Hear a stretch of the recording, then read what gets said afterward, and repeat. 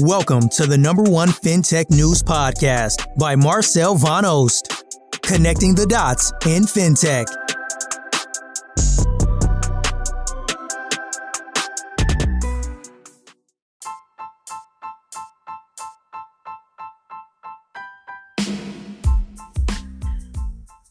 Hi, welcome to another episode of our daily FinTech podcast.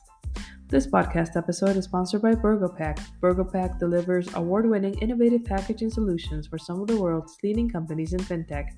Discover how tangible physical touchpoints are crucial in digital banking with the BurgoPack Welcome to the Club book.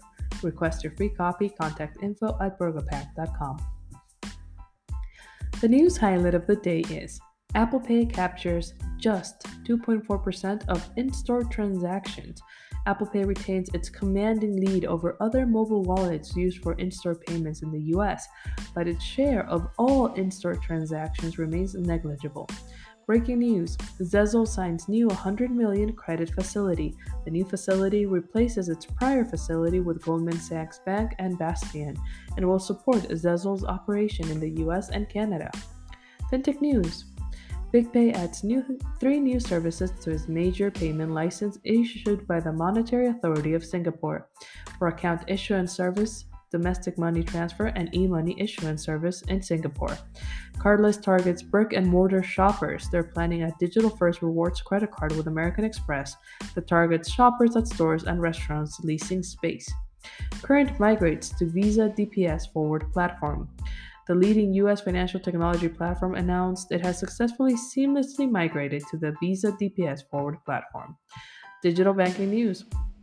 Wheels wants to lend LATAM's rideshare drivers Crash.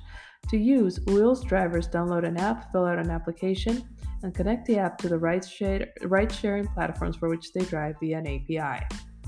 Partnerships. Talent House is to partner with Nerve. Through this partnership, Talent Plus plans to launch in the US in late November and move into several markets in 2023, including the UK and Latin American regions. Synapse partners with American Bank. The partnership will enable fintech companies to build and deliver innovative digital financial services to their customers. Done deal. Investment raises $2 million in seed funding. Landis grabs $40 million to turn renters into homeowners. Perch closes a $40 million Series A funding round. Upkeep announces $2 million in seed funding. That's all the news for today. Thanks for listening. Tune in tomorrow for another daily FinTech podcast.